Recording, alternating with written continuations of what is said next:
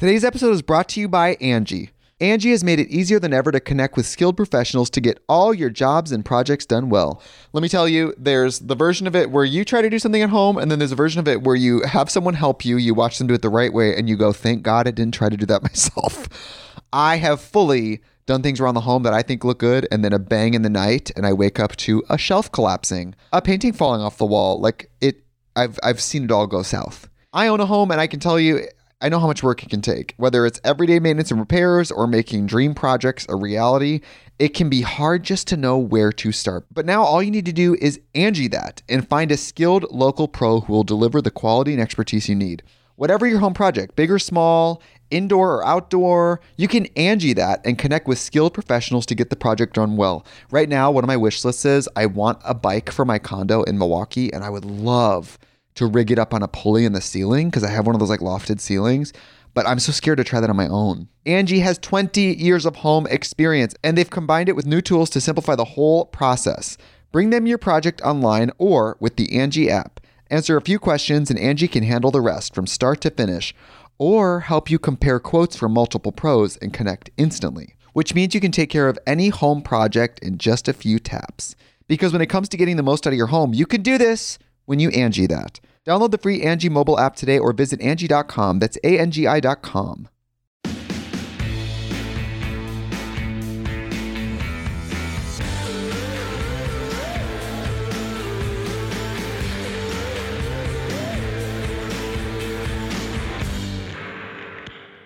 Hey guys, welcome back to Thick and Thin with me, Katie Belatti. Welcome. I'm so happy you're here. I'm happy that you have come in for this episode because it's going to be a really good one. I'm very proud of the research I gathered for this episode and overall just what we're about to learn. It's honestly so fun. But before I get into the meat and potatoes of today's episode, which is all about the history of the wedding industry and all of these things that even as a single woman here sitting with no romantic prospects, I was so interested in what I was learning. And I stayed up till 2 a.m. last night reading old accounts and things and looking into old fashion trends, and it's really interesting stuff, so definitely stick with us. But before I get into that, I do want to just kind of be honest with you guys and level with you a bit. So I sat down to record this episode an hour ago, and I sat down with my tea. I was all ready to go. Things were going great. I was recording. And usually a rule of thumb for podcasting is I put all my devices on silent, put them away from me. But for some reason, just in the shuffle of things, my phone was sitting right next to me as I was recording. And as I was recording, I got a text from a friend of mine that I'm not going to tell you details of what was in the text and whatnot, but it just kind of made me a little sad upon first glance of reading it. And it wasn't it was kind of like a FOMO sort of sad, FOMO being the fear of missing out. And reading it, I was like, whoa, I feel really excluded right now. I feel kind of sad reading this text. And I was sitting here, mid, in the middle of a sentence, mid train of thought. And I was like, whoa, I am feeling very sad all of a sudden. And I can't keep talking. My mood has been deflated. I don't know what I need to do. I was very, very conflicted in that moment, but I was like, I can't record. I can't keep talking and pretending like everything's okay because I am really devastated right now. And so I kind of, took a deep breath before reacting because that is something that I've learned in my adulthood. Don't react when you're in the heat of feeling. Give yourself a moment to, process things and decide how you want to react. And what I did was I, responded in a way that I am proud of. And then I got up and I went for a walk with my mom. I was like, Mom, we're going for a walk. And she's like, okay. So 45 minutes later, I got back in the house. I changed into a comfy outfit and we are trying this again. My phone is far away. But moral of the story here is I just wanted, of course, to be honest with you guys and, tell you what happened, because I feel like a lot of people have these moments where they're utterly devastated in very small ways, and you feel kind of selfish for being upset about certain things because there is so much worse going on in the world. My stomach's growling. Did you hear that? Oh my God.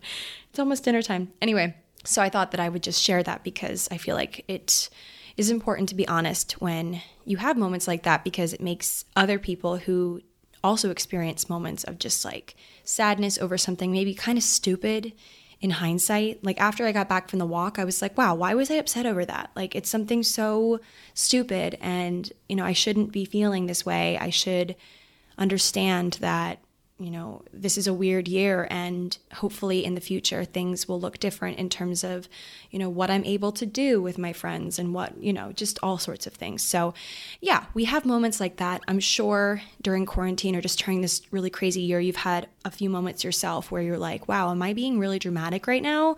Like, why am I so sad about this thing that just seems so small? And the truth of the matter is, all feeling, no matter how stupid it might be in hindsight or that you might think it is, all feeling is extremely valid, and you should never get mad at yourself for feeling, because that means that you still have humanity left and you're still allowing some softness to exist in you, because otherwise you just become as hard and as cruel as the world, and no one needs that, okay? So anywho, I just wanted to share that before I got into the episode because I just thought it was a lesson that I wanted to kind of touch on and learn and also share with you guys. So anyway, I digress. I want to kind of reel things in and remember where I went with this when I was recording earlier.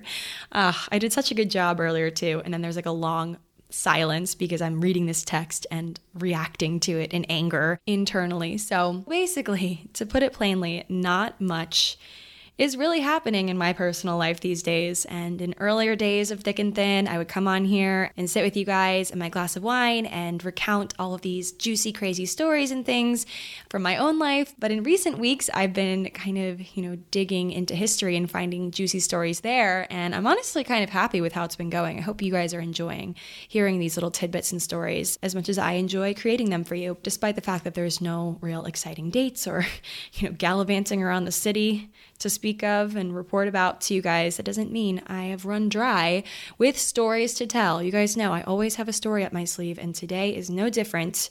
We are going back in time once again. As we do, we should make like a Thick and Thin time machine. Like if I ever have a pop-up for this podcast or any sort of like meet and greet, it will include a time machine. Maybe not a real one because I don't know if those even exist, but I like to think that they do. Anyway, so you guys know, because of my fascination with history and with the past and things like that, it just kind of makes sense that I'm an extremely curious person. And I'm sure a lot of you guys are really curious too, because otherwise you would not sit through these episodes and you want to know what happens next and you're interested in a good story. And I don't know about you guys, but I was always that kid growing up that was just always asking, why, mom? Why is the sky blue? Why this? Why that? And it's kind of transitioned into my adult years because now instead of asking my mom, why is this? Why is that? I'm asking Google, my good friend Google. And my Google search history is the most random assortment of things, I swear. Like, I think Google has got to be my most used app on my phone. And if someone saw my Google search history, they'd probably think I'm crazy because it's just all over the place. Maybe I should do a whole podcast on my Google search history. That would be kind of fun. But I figured, I'd make use of this curiosity that I have and make it into a new podcast series of sorts. It does not have a name. It's a very nameless series right now. So if you guys have any suggestions based on how we go with things here, please DM me because I have absolutely no idea what to call it. It even took me months to come up with a podcast name. Thick and Thin did not happen overnight. I mulled over that for so long. And even still, when I started the podcast, I was certain that Thick and Thin was the stupidest name ever. I regretted it instantly. I was like, there's no going back now. And luckily, a lot of you guys liked it, so we stuck with it. So in said series, it'd probably be helpful if I tell you guys what the series is about. So in the series, I'll be debunking some generally confusing traditions / just popular symbols from history, things that just are, and we wonder sometimes why is that the way it is? Why do we call it this? Why is this traditional? Why? So things like, why are bras a thing? When did having gray hair become such a faux pas? Men in dresses. What's with that? Or why did men stop wearing dresses? Or why is a man wearing a dress such a thing in pop culture? And why do people have such opinions about it?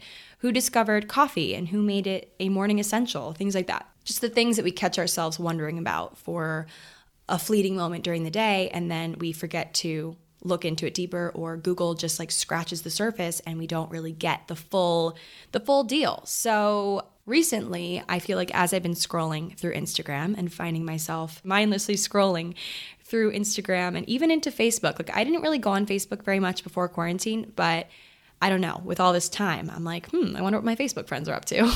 I digress. So I saw just throughout my scrolling a lot of proposals recently, a lot of marriage proposals. And I thought to myself, like, what the heck? So many quarantine proposals. It's basically an everyday occurrence on my feed these days that I see someone getting proposed to. And, that and people announcing their pregnancies and things like that. It's also been very popular these days, just given quarantine probably. And I keep having these like weird stress dreams that I'm either pregnant or that I'm engaged to some random guy that I've never met. Like I keep having this recurring dream. And I know that it's just not even possible, just knowing about the brain. It's not even possible to invent faces. Your brain can't invent faces. So when you're dreaming about someone, you have seen them at some point in your life, maybe on the street or in a movie, or you know the person from like second grade. Like you've seen this face before. So that's what even scares me more, that I'm getting engaged to this person that I have seen, and it's probably some random guy, like sweaty on the subway after work. Like, I don't know. So that scares me. So I have been giving a lot of thought to weddings recently, even though I have zero romantic prospects at the moment. So does this mean that I'm past the point of boredom and going crazy? Probably. Please help me. But anyway, I figured that I would put this to good use, and we'd start this series with the question that kind of sparked it all for me, which is, why are wedding dresses traditionally in the Western world white? Like, why white? I'm so curious about this. I really just could not let it go, and I tried Googling it, and it was just like a rabbit hole that I fell down. It really spurred on this series to happen. In America and many parts of the Western world, at least, wedding dresses are traditionally, in recent years, at least, that I've known, the last 25 years now of my life, I've known wedding dresses to be white in America, in Europe, in many parts of the West. Red is the color over in the East for a lot of places. Reddish or purplish is traditional over there. So what is with all of these colors? What do they mean? And I was just really curious about that. And then as I was looking into that, just an avalanche of questions kind of bombarded me. Like, why something blue? Why something borrowed? Why do people kneel on one knee when they're proposing? Why not two knees? Why one knee? Why all these things? And although, like I said, no romantic prospects, not getting engaged or married anytime soon, I'm just genuinely curious about it. And so I figured maybe someone else out there is kind of curious too. So here we go. We are going to dive into this subject for the first episode of this nameless curiosity series. It's going to be good, I promise. My research, it just kept getting cooler and cooler as I was diving in. Just a single unmarried girl sitting here with, so many questions, and you guys are on the ride with us. Today's episode is brought to you by Angie. Angie has made it easier than ever to connect with skilled professionals to get all your jobs and projects done well. Let me tell you, there's the version of it where you try to do something at home, and then there's a version of it where you have someone help you, you watch them do it the right way, and you go, thank God I didn't try to do that myself. I have fully done things around the home that I think look good, and then a bang in the night, and I wake up to a shelf collapsing, a painting falling off the wall. I've seen it all go south. I own a home, and I can tell you, I know how much work it can take. Whether it's everyday maintenance and repairs or making dream projects a reality, it can be hard just to know where to start. But now all you need to do is Angie that and find a skilled local pro who will deliver the quality and expertise you need. Whatever your home project, big or small, indoor or outdoor, you can Angie that and connect with skilled professionals to get the project done well. Right now, one of my wish lists is I want a bike for my condo in Milwaukee, and I would love to rig it up on a pulley in the ceiling because I have one of those like lofted ceilings, but I'm so scared to try that on my own. Angie has 20 years of home experience, and they've combined it with new tools to simplify the whole process. Bring them your project online or with the Angie app. Answer a few questions and Angie can handle the rest from start to finish, or help you compare quotes from multiple pros and connect instantly, which means you can take care of any home project in just a few taps. Because when it comes to getting the most out of your home, you can do this when you Angie that. Download the free Angie mobile app today or visit Angie.com. That's ANGI.com. So let's begin with the white wedding dress.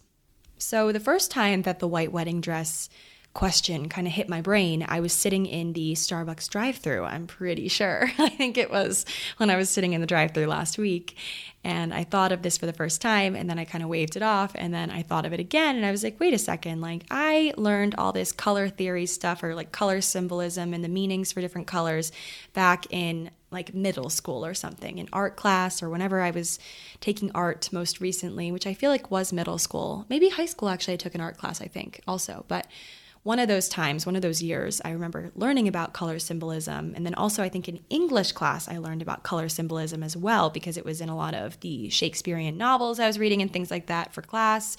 So I had this knowledge buried somewhere in my mind, and I tried to find it in there.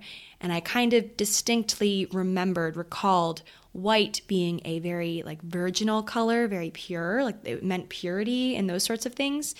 And I did recall that, and I Googled to make sure that I was right, and I believe that I was right. But yeah, so while wedding dresses did go on to kind of symbolize purity and virginity, it didn't start that way. And it was really cool to find out where it did come from. So we're going to get into that. But yeah, if you're thinking to yourself, Katie, come on, white, obviously it means purity and virginity, and that's why wedding dresses are white most of the time on the Western side of things. But that is not the true root. Of course, it took hold in that somewhere down the line, which we will discuss, but it didn't start that way. For much of history, brides didn't even wear white. And like I said earlier, in many parts of the world, in China, in other parts of the East, brides don't wear white in general. Maybe here and there, but it's not the traditional color. So in ancient Rome, actually, where marriages were kind of celebrated more as parties and feasts, of course, it was all kind of political, but there were huge parties, huge feasts. Brides wore these complicated 6-part hairstyles, braided hairstyles called tutulus, which was then covered by an elaborate, vibrant veil that covered the bride from head to toe. And this veil was often described as being the color of a flame, according to this Italian website that I found that'll be linked in the show notes. So the color of flame, so like a yellowish and orangish, a very vibrant color, so not white. And essentially the brides themselves kind of acted as torches, bringing light and warmth into their new husband's home. And that was kind of the symbolism there. And another colorful situation happened over in Athens. So according to this 1988 article in Archaeology magazine, ancient Athenian brides wore long violet or light reddish robes, which were cinched at the waist by a knotted girdle. And girdles back then were basically a modern kind of like belt that was tied to keep your kind of toga on, and not toga. Yeah, I guess it was a toga, but you know, your sheets and such. And the groom was meant to loosen that girdle later, which symbolized the loss of her virginity. And something interesting in both Athens and Rome, this knot situation, the knot was tied in the morning when the bride got dressed, typically by her mother or someone close to her, and this is apparently the reason why people say tying the knot. That was so interesting to find out. I always wondered, like the knot, there's a whole website, or I guess it's a magazine and kind of wedding resource called The Knot, and I'm like, why a knot? Like a knot in a cherry stem? Like what the heck? So that was interesting to find out. And from what I could find, China was likely the first place where brides were kind of expected to wear a particular color as part of a stricter sort of tradition kind of thing. For the most part, throughout the other parts of the world, people just got married in whatever they had. It wasn't something very traditional. So like I said, based on what I found, China was the first place where brides were kind of expected to wear a certain color. And it was about 3,000 years ago during the Zhou dynasty in China, where both the bride and the groom wore black robes with red trim. And from there into the Tang dynasty after that. So in this time period, the bride often wore green and the groom wore crimson red, which is interesting because today red is worn by most Chinese brides, while the groom doesn't wear red. He often wears black. And this red symbolizes happiness, life, and good fortune. Okay, back to that white wedding dress phenomenon. Where did this come from in the West? Why white, if not solely for its color meaning of purity and virginity, why else would we choose to wear white? I mean, come on, it gets dirty easily. Like red wine on a white dress spells like terror. Honestly, it's probably the scariest thing ever. So why on earth would we choose white? Well, let's get into that. So the earliest recorded instance of a white wedding dress was worn by English Princess Philippa at her wedding to the Scandinavian King Eric in 1406. So way back, she wore this white tunic lined with ermine, which I recently learned is a short-tailed weasel, and squirrel fur. And the reason for the white color here was kind of unclear. It wasn't really symbolic of anything. She just wore this, and it was the first documented time where a bride wore white. Perhaps there were other times that just aren't really documented. This was in 1406, so way back.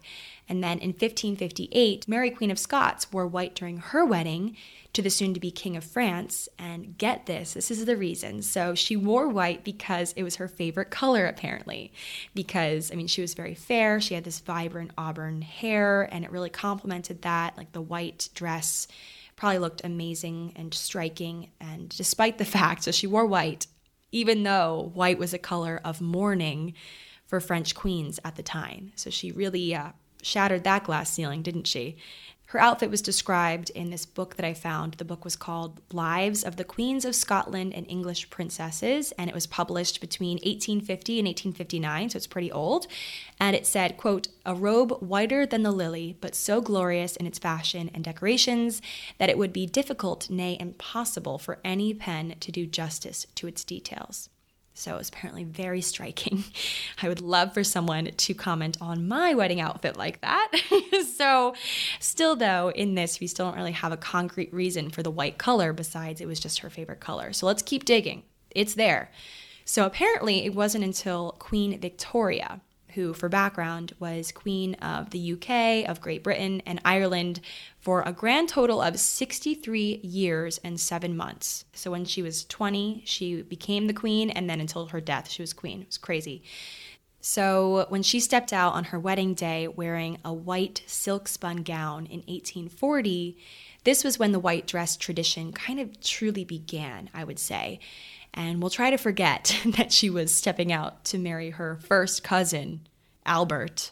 Oof, let's skip past that minor cringy detail into the white dress. So at the time, according to an article by CNN Style, rich colors, so like richly vibrant colors, fur, elaborate gold embroidery, this was all the norm among aristocracy for wedding gowns. So Queen Victoria really did do something different. She really went against the norm in her own right with this simple white dress. It was accented with handmade lace, and she notably ditched the traditional crown that they typically wore for a wreath of orange blossoms and myrtle. And this look was met with many puzzled looks. A lot of people were kind of devastated, honestly, because they're always expecting to turn around and see something super crazy by these aristocrats. And this was quite a letdown for people, given the elaborate outfits that people had seen in the past. And so it turns out, though, Victoria was making a statement with this simple take on a wedding gown.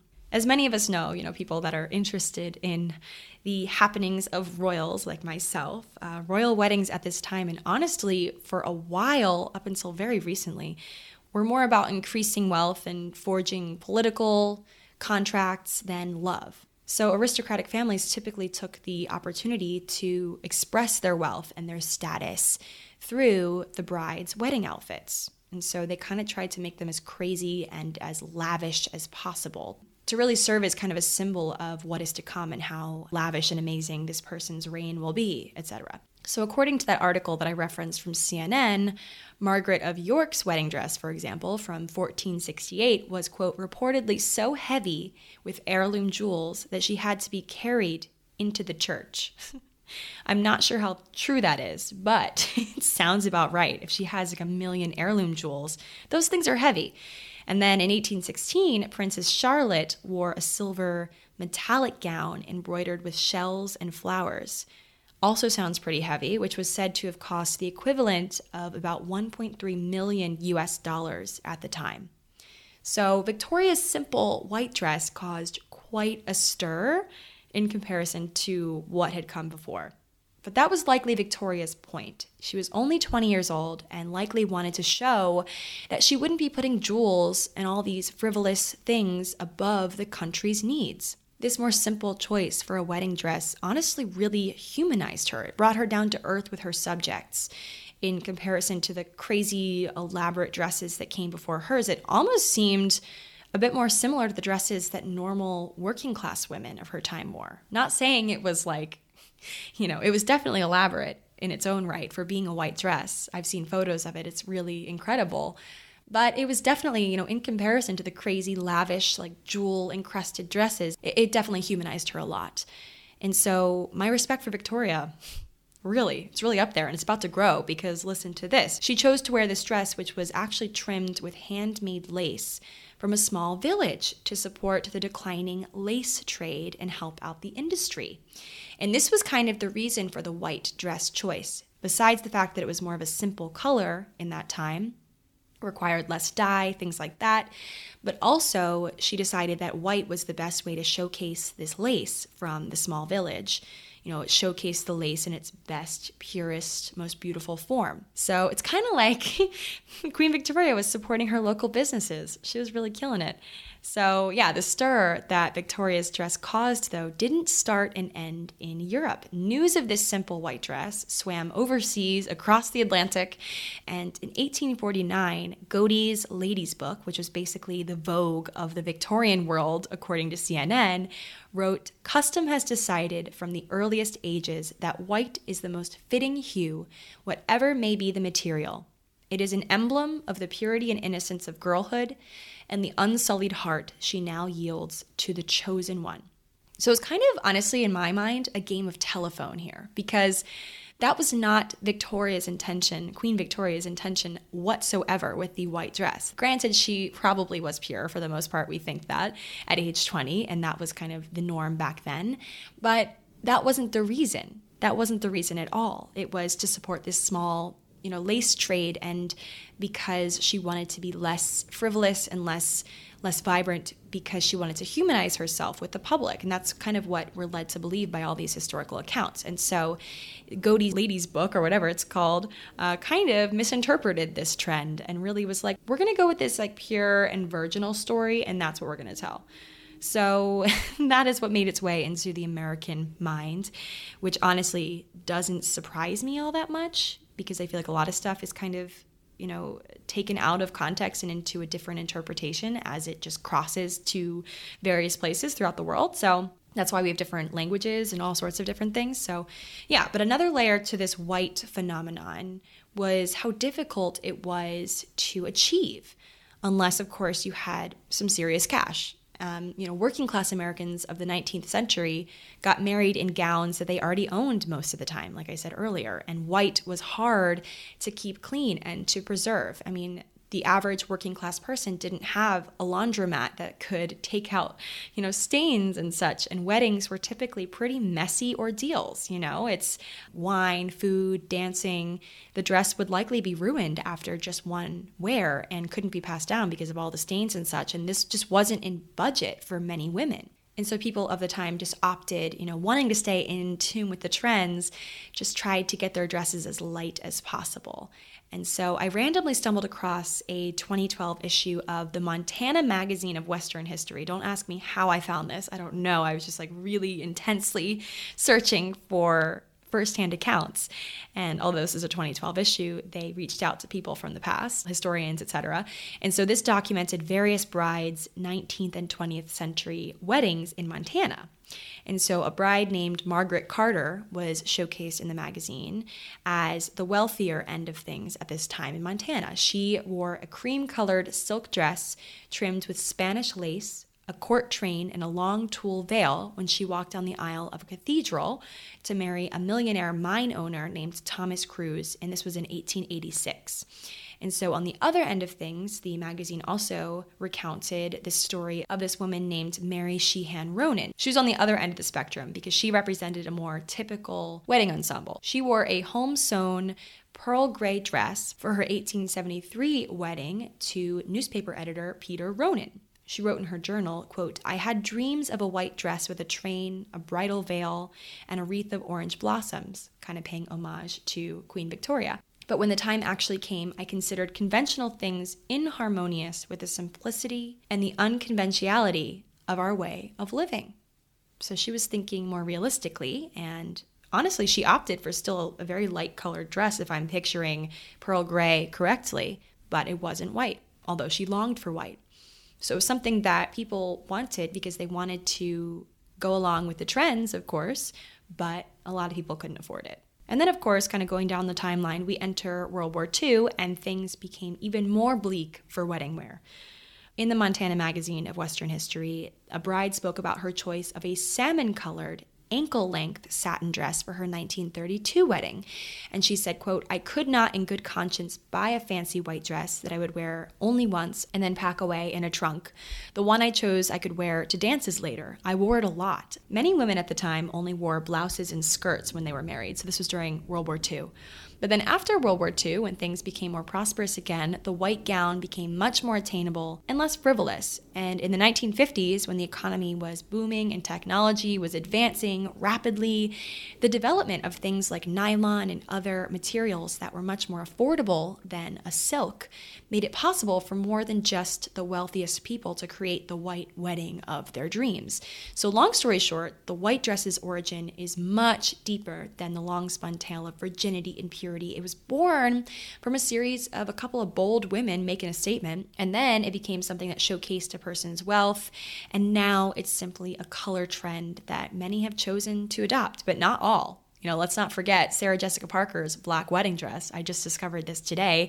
She wore a black wedding dress, which legend has it was right off of a rack, not custom made, she said in an interview, and the first one that she saw, supposedly. And this was before Carrie Bradshaw was a household name. This was back in 1997. And so Sarah told Marie Claire in 2006, "I was too embarrassed to get married in white, and both Matthew and I," so Matthew, her husband, "and I were reluctant to have people pay so much attention to us." Oh, that doesn't sound like Carrie. But years later, she regretted the black wedding dress, actually. So in 2009, she told Harper's Bazaar that the one thing that she would do over if she were to renew her vows would be wearing white as opposed to black. And she said, "I'd wear a beautiful, proper wedding dress like I should have worn that day." How interesting. I had no idea until I looked it up today. I think I've just, so long ingrained that picture of Carrie Bradshaw in that huge elaborate dress with the blue little like peacock feather in her hair in my mind that I just never thought that Sarah Jessica Parker wore black.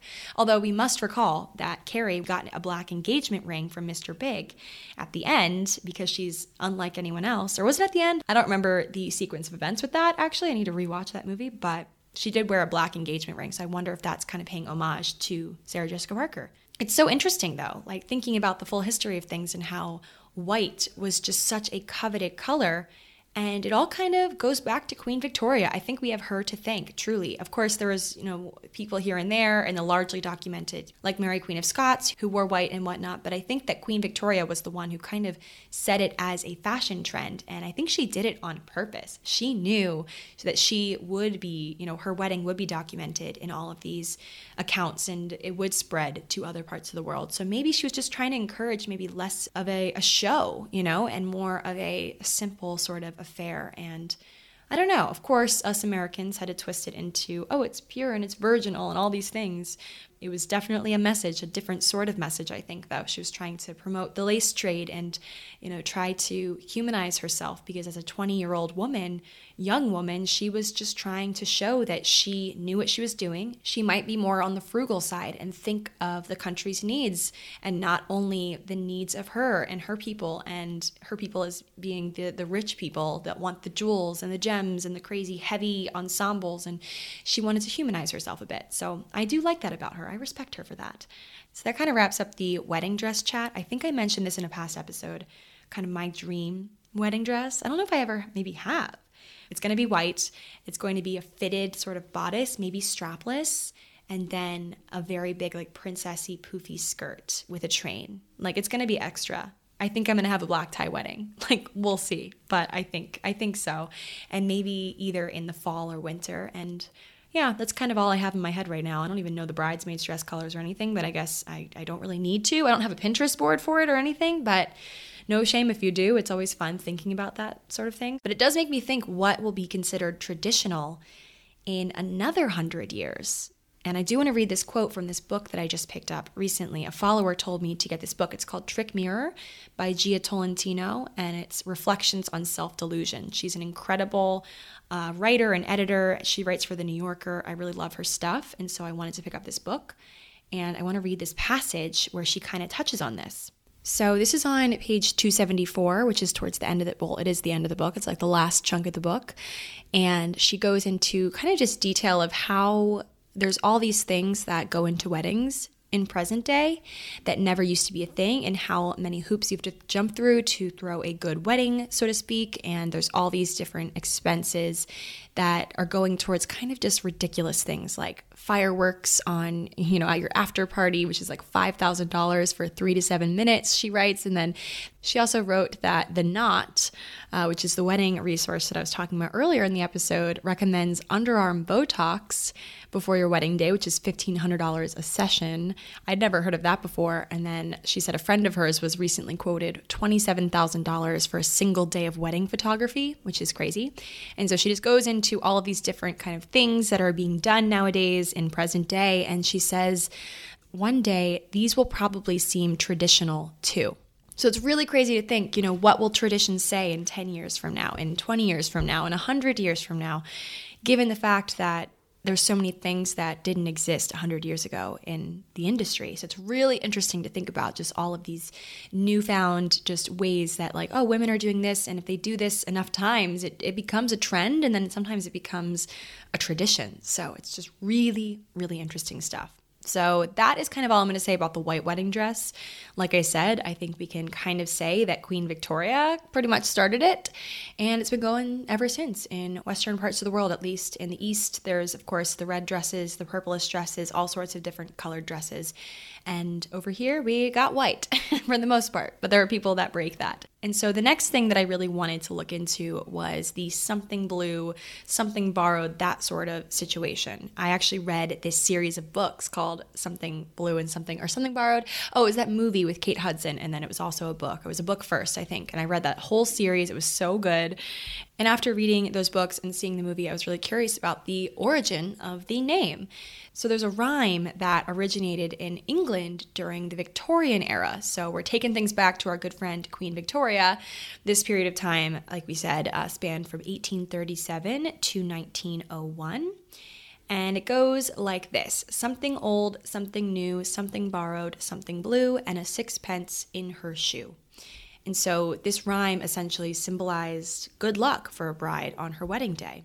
And so then and now, many brides like to incorporate all of these things into their special day for good luck. So think about Carrie Bradshaw's blue feather in her hair on the day of her wedding to Mr. Big. So legend has it that most of these components of the rhyme are actually meant to ward off the evil eye, which, according to Reader's Digest, was a curse passed through a malicious glare that could make a bride infertile. So infertility was the biggest fear back then because, of course, having children was, it is still super important to many families, but back then it was increasingly more important for a wife to have children. It was like you were a failure if you couldn't have children in older times when that was really the woman's job. And so I was really curious about, why blue? That was really my main question, why something blue? And the answer actually takes us back to color symbolism. So the color blue stands for love, purity, and fidelity. So kind of going back to the pure vibes. And so the Knot actually came up with this comprehensive guide to the something blue, something borrowed rhyme. And so I read that. And according to them, back in the day, including something old in your wedding day was actually a sure way to ward off that evil eye and protect any future children that the couple might have. So that was the something old. And then something new offers optimism for the future, supposedly. And then something borrowed brings the couple good luck. So by borrowing something from a happily married friend or relative, the bride or couple kind of ensures that some of their good luck kind of rubs off on them. And in the old days, women would actually borrow an undergarment from a friend or relative to wear. And that kind of helped their fertility somehow. I really hope they meant a bra and not underwear. That's kind of gross, but alas, that was tradition. And then lastly, the often forgotten ingredient of the whole thing, the sixpence in the shoe. So this, it was a British coin, of course. Sixpence is meant to represent prosperity for the couple, in the future, and like money and those things. And the sixpence was actually decommissioned in the UK back in 1980, so it's much harder to get now. But brides still try their best to find it and put it in their shoe, or they'll substitute a penny instead, and some just disregard this part of the rhyme altogether. So sometimes it's just not even used. So this debunked set of wedding symbols didn't honestly surprise me all that much. I was expecting something deeper than just something blue, and blue being symbolism. I could not find anything deeper than that, so interesting. I'm still happy that I looked into it though. And so let's tackle one last tradition that I was really intrigued by. And this is, why is it a tradition in a lot of places for the person proposing to kneel?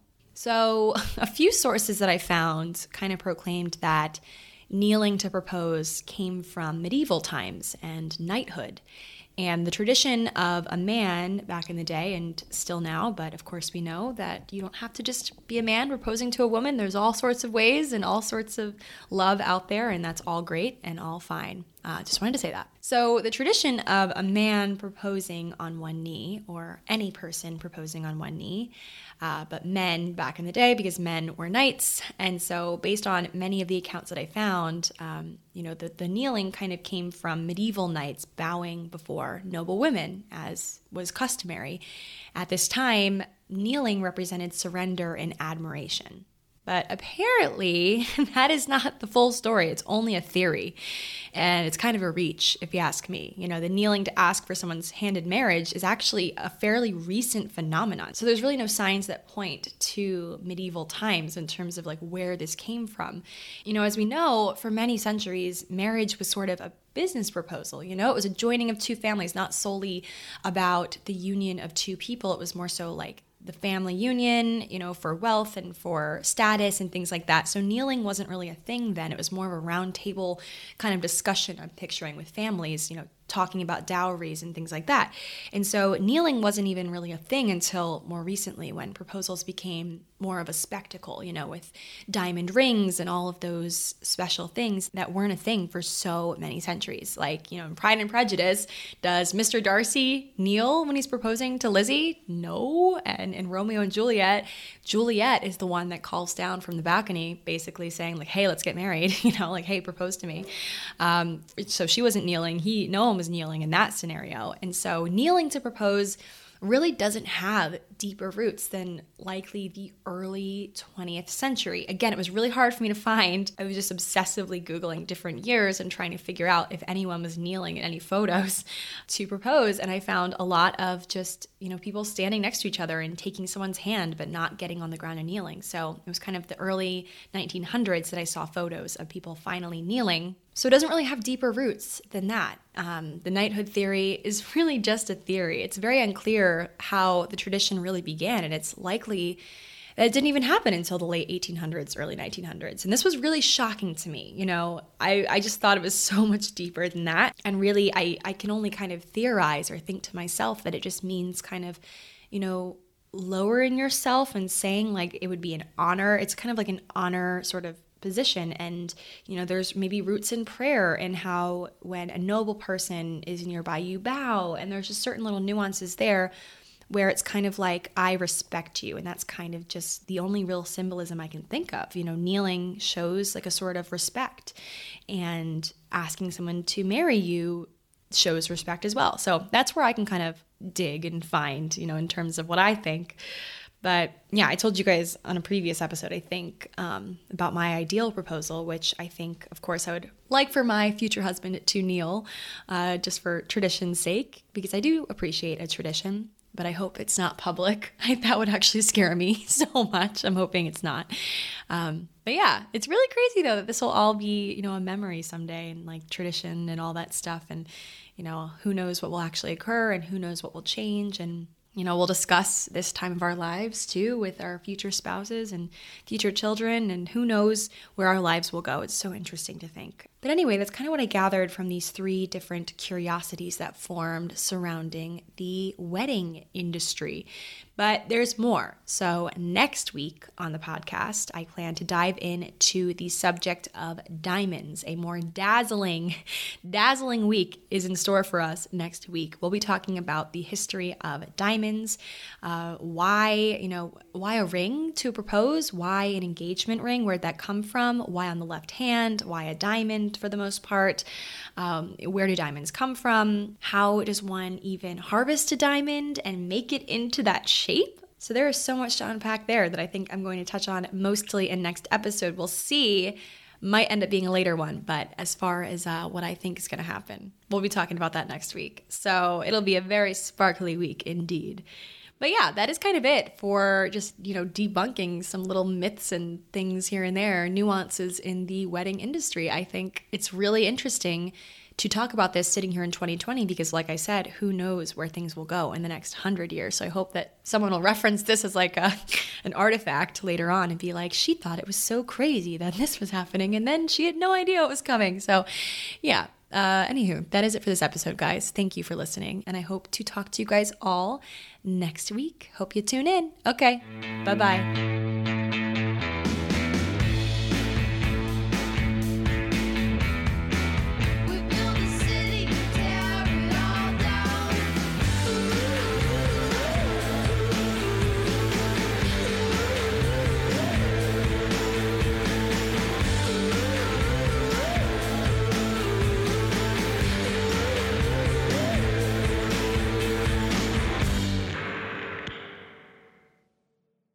Today's episode is brought to you by Angie.